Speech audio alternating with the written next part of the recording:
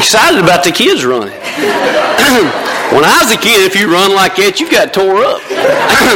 But no, I love to see the kids because that means that the congregation the future congregation is here. And we are so thankful that you're here. We got so many visitors, but most of us know everybody. And we're so thankful that you've made the decision today to come to worship with us at Home Wall. If you do not have a congregation that you worship at regularly, we'd love to invite you to come and worship with us. We meet Sunday mornings at 9:30 for Bible class, 10:30 for worship, Sunday nights at 6, and then also on Wednesday nights at 6:30. So glad you're here. This brings back a lot of memories to be able to stand and see this many people sitting in this auditorium. I think back to so many years ago when we had this the church had the building next door, and we had 6 buses running everywhere, and they would pick up kids and bring them back, and we had so many kids here. And then we would go over there and we'd have youth events, and we're just thankful to be able to be here today and Friends and Family Day. There's something about our friends and family. We don't talk about it probably near enough, but our friends and family are the most important people to us, right? Let's start with family first, even though friends comes first and friends and family, but your family has got to be the most important people to you.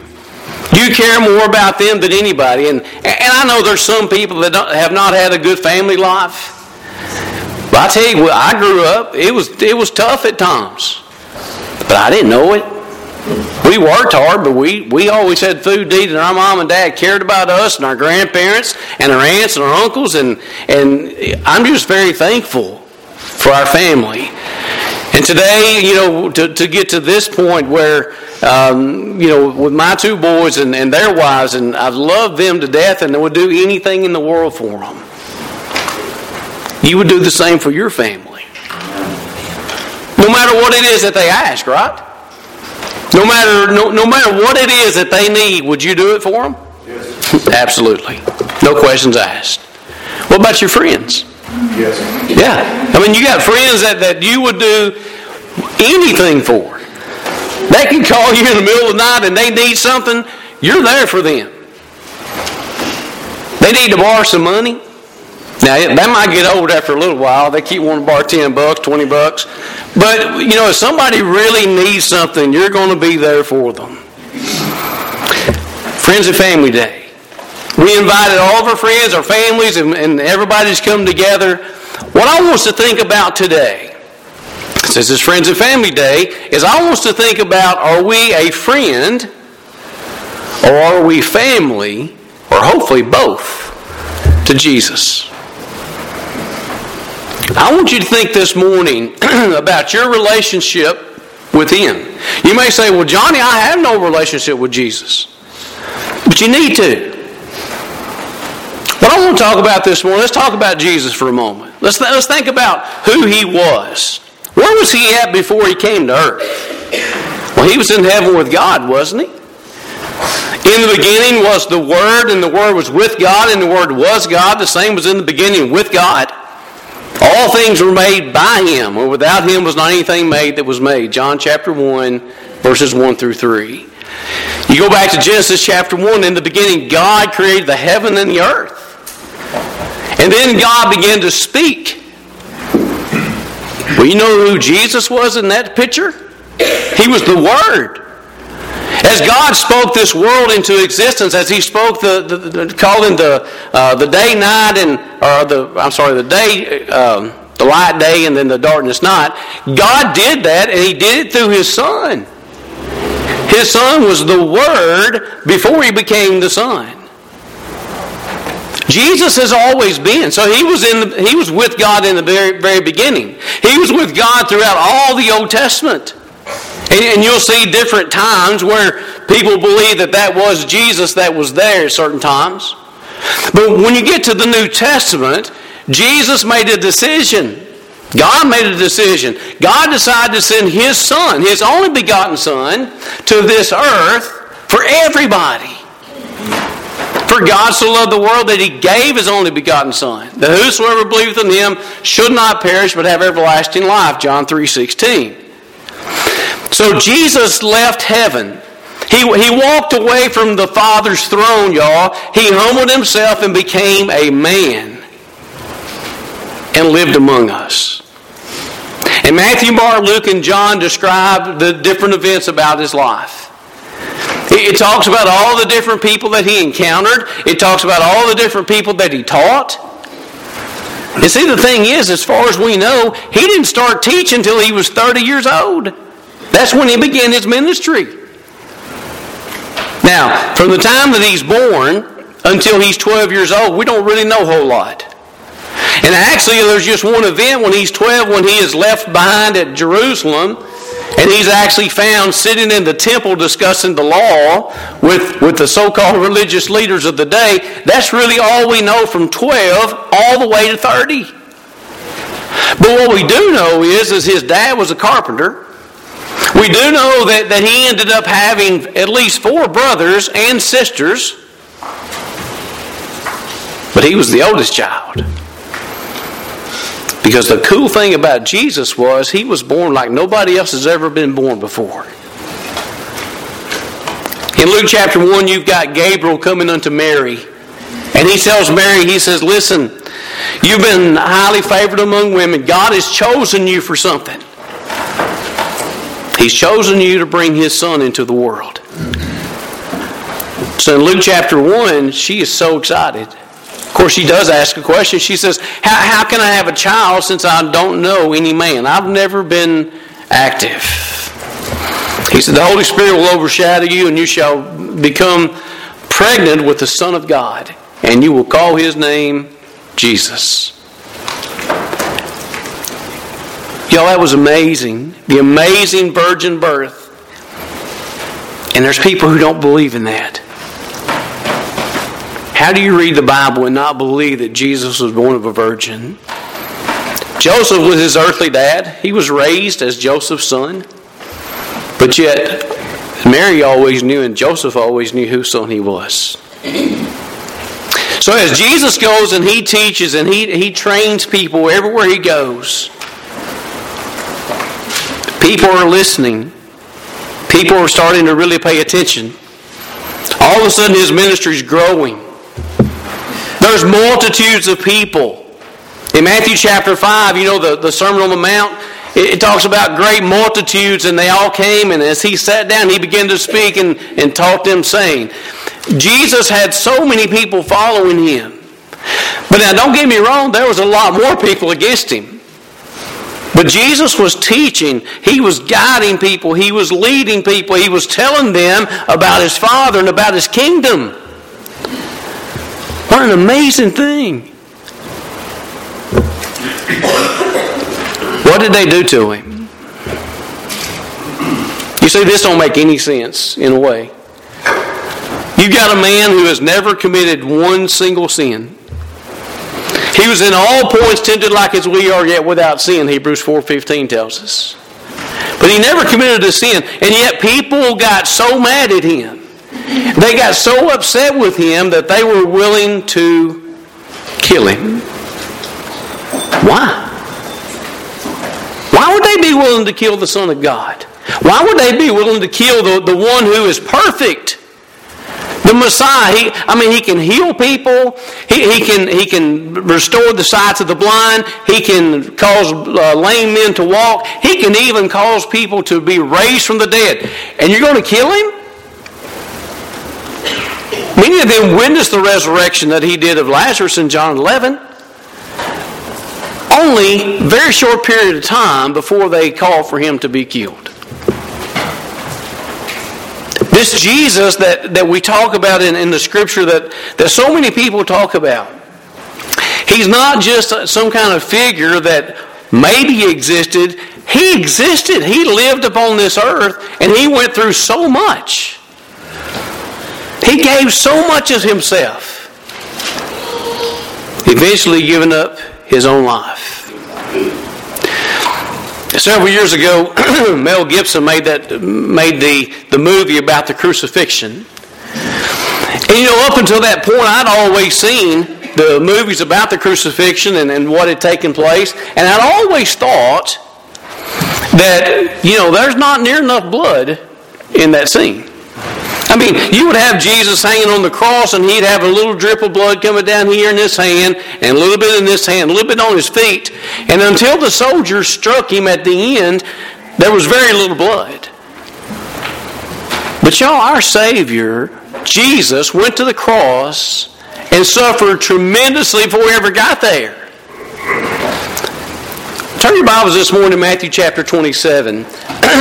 Not going to stay here a long period of time, which, by the way, somebody had asked me this morning, a good friend of mine, they said, how long are you going to preach? You going to preach a long time? I said, 65 minutes is my norm, and then after that, I promise you I will not do that to you. I promise you I will not do that to you. But in Matthew chapter... I'm getting my voice back here. I was trying to sing with Scotty, and those songs were the tough ones. About lost it. But in Matthew 27, in verse 27, I just want to read a couple of verses here. This is after Pilate has decided that he's going to release Barabbas, which, by the way, is you and me, that he represents us. Barabbas was guilty of sedition, he was guilty of murder, he was guilty of insurrection against the government, and they released him, but they kept Jesus. In verse 27 of Matthew 27, the soldiers of the governor took Jesus into the common hall. They gathered unto him the whole band of soldiers, and they stripped him and put on him a scarlet robe. When they had platted the crown of thorns, they placed it upon his head, and a reed in his right hand, and they bowed the knee before him and mocked him, saying, Hail, King of the Jews. They spit upon him, took the reed, and smote him on the head. And after that they had mocked him, they took the robe off from him and put on his own raiment and led him away to crucify him. As they came out, they found a man of Cyrene, Simon by name. Him they compelled to bear his cross. And when they were come to a place called Golgotha, that is to say, a place of the skull, they gave him vinegar to drink, mingled with gall. And when he had tasted thereof, he would not drink, and they crucified him. This Jesus that people talk about all the time, what did he do for us? Jesus died on a cross for us.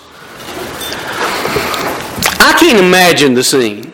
Okay, I try to in my head, I try to think about all the people that are around. First of all, we know how many apostles are there. One. Of the 12 that he had chosen that had been with him for 3.5 years, we know of one that's actually there. John. But can you see the scene?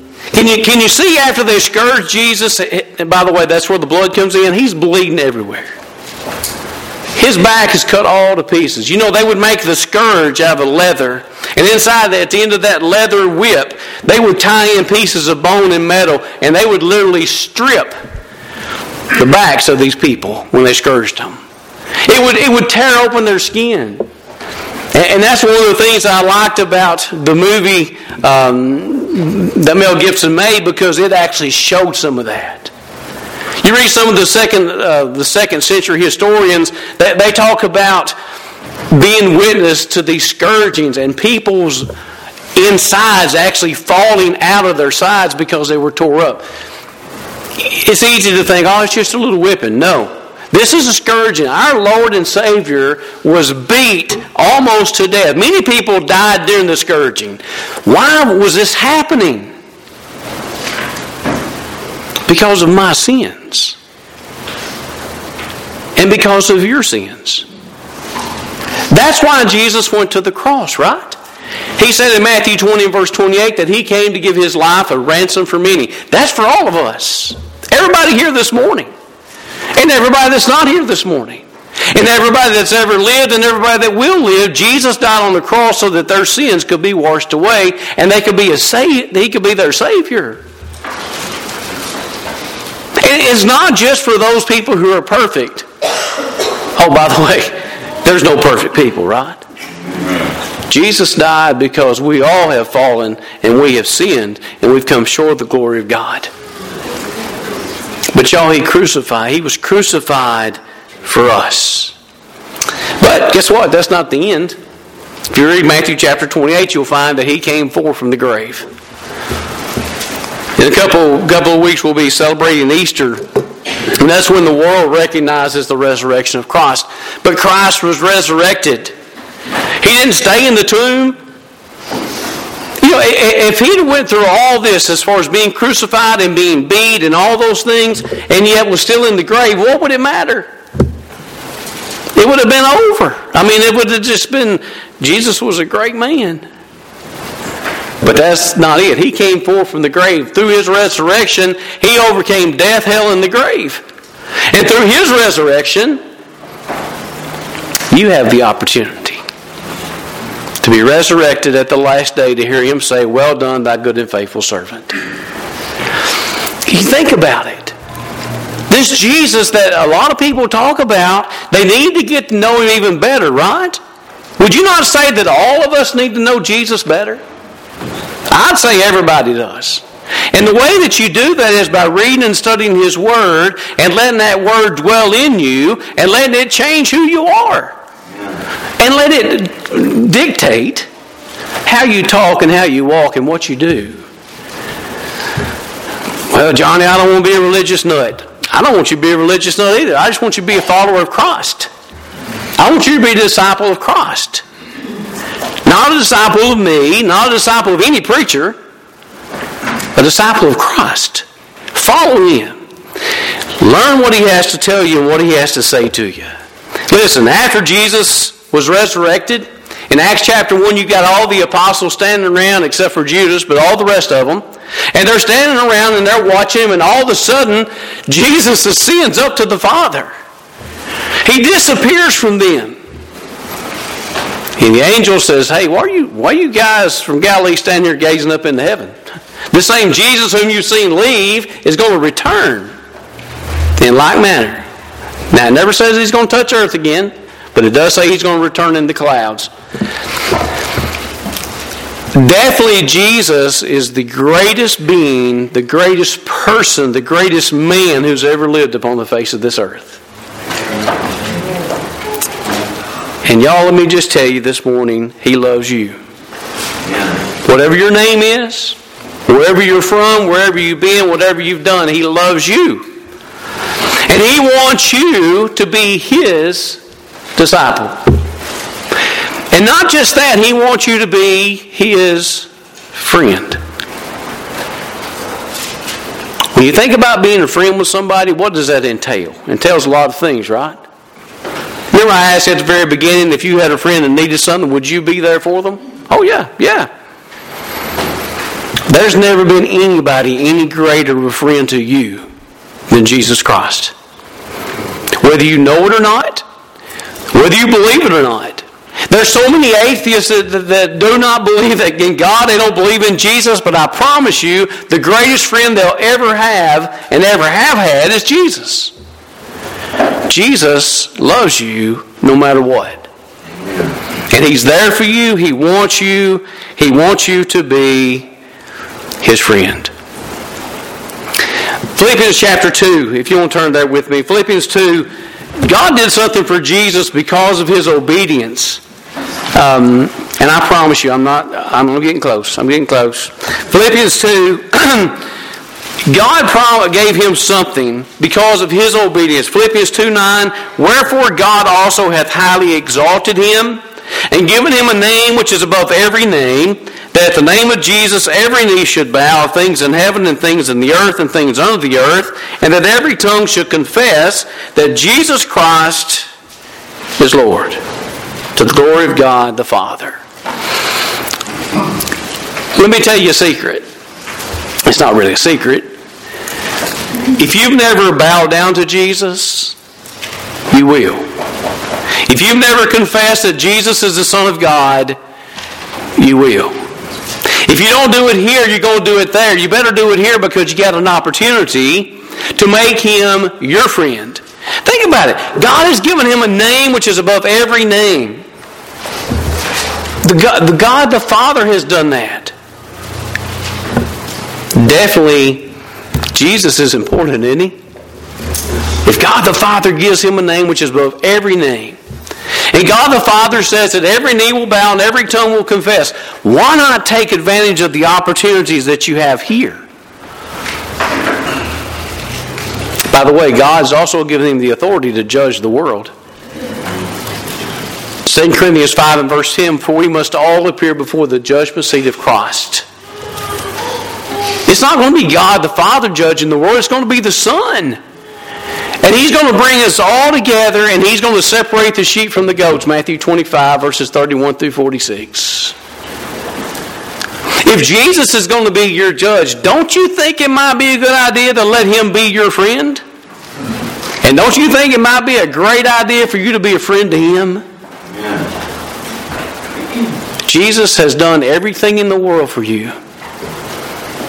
You say, well, Johnny, I don't know anything. Please start reading your Bible. Please read what he's done for all of us. And sometimes people will say, I just don't have time. You got the same amount of time today as everybody else does. It's just how you choose to use it. Turn the TV off. Put your phone down. Pick your Bible up. Read and study about the Lord and Savior, Jesus. Because he loves you. He cares about you. He wants to be your friend. Now he did say something about if you want to be his friend in John chapter 15 in verse 13. He made this statement. He says, greater love hath no man than this, that a man lay down his life for his friends. Who did that? Jesus laid down his life for you. But then he went on to say in verse 14, ye are my friends if you do whatsoever I command you. Wait a minute, Jesus, you just tied my friendship to you, to me obeying you. Yes. God has given the ultimate gift. He's given us the opportunity to be his children. We have to take advantage of that. What about family member? Real quick. I love my family to death. All of them. Would do anything in the world for them. Would you do the same for yours? I'm sure you would. But is Jesus your family? Is he your brother? You see, the thing is, when you obey the gospel and you become a New Testament Christian, all of a sudden Jesus is not only your Savior, he's not only your Lord, but he's also your brother. And you're an heir of God and a joint heir with Christ, meaning that he's your brother now. Is Jesus your brother? Jesus also made the statement, and we read it from Caleb read this morning. I'm sorry, Jeff read this morning. He's doing the announcements. By the way, our guys do such a good job, every one of them, in leading the singing, the announcements, the prayers, the Lord's Supper. In Matthew chapter 12, Jesus is working with a multitude. And his mother and his brother, or his mother and his mother and brothers and his sisters, they all come and they won't see him. And Jesus looks at they say, hey, Jesus, your mother and brethren are without. They won't talk to you. In verse 48, he says, behold my mother and my brethren, as he stretches out his hands over the disciples. Verse 50, for whosoever shall do the will of my Father which is in heaven, the same is my mother, or my brother and my sister and my mother. Those who do the will of my Father. Those who obey the commands that I have given to them. What a tremendous opportunity for all of us to follow Jesus. My question to you this morning is, are you a friend of Jesus or are you family to him? And if you're neither, please do that. Get your life ready. You know, you look around in our world and listen, I'm not one of those preachers that will say, you know, I'll start preaching that the end is here, the end is here. I don't know. Jesus himself didn't know when he was here. But what I do know is that our world is crazy. And people are crazy. But God has given us his word that is not crazy. Do you know Jesus this morning as your friend? Do you know Him as your Savior? Do you have Him as your family? If you're not a New Testament Christian this morning, if you read through the book of Acts, and this is not according to Johnny, it's according to what Acts says. In Acts chapter 2, you've got people that heard the gospel the first time. They heard about Jesus. They heard that He had been crucified, and that blame was put upon them. Well, in Acts 2 and verse 37, it says they were pricked in their hearts and said, "Men and brethren, what shall we do?" Well, Peter answers and says in verse 38, "Repent and be baptized, every one of you, in the name of Jesus Christ for the remission of your sins." Pretty simple to me. Repent of your sins, you're baptized into a watery grave of baptism, your sins are washed away. If you've never done that, why not do that today? Well, I just don't know enough, Johnny. I'm telling you, this idea that you got to know so much before you're baptized, or before you become obedient to Jesus, I don't know where it comes from. Because in Acts 2, how much did they know on the day of Pentecost? In Acts 16, when the Philippian jailer is told, he says, "Sirs, what must I do to be saved?" They carry him, preach to him Jesus, and what does he do? He and his family that night are baptized for the remission of their sins. It's not that I'm putting a great deal of importance on that. It's on everything. You believe in Jesus, you be willing to repent of your sins, you confess your faith in Christ that He is the Son of God, and then you're baptized. Jesus loves you and has done everything for you. I promise you. If you don't do anything today, please at least start thinking. Think about your soul salvation. Think about what God has done for you, the opportunities that He's put before you. Are you a friend or family to Jesus? If you need to come this morning, please come as we stand, as we sing.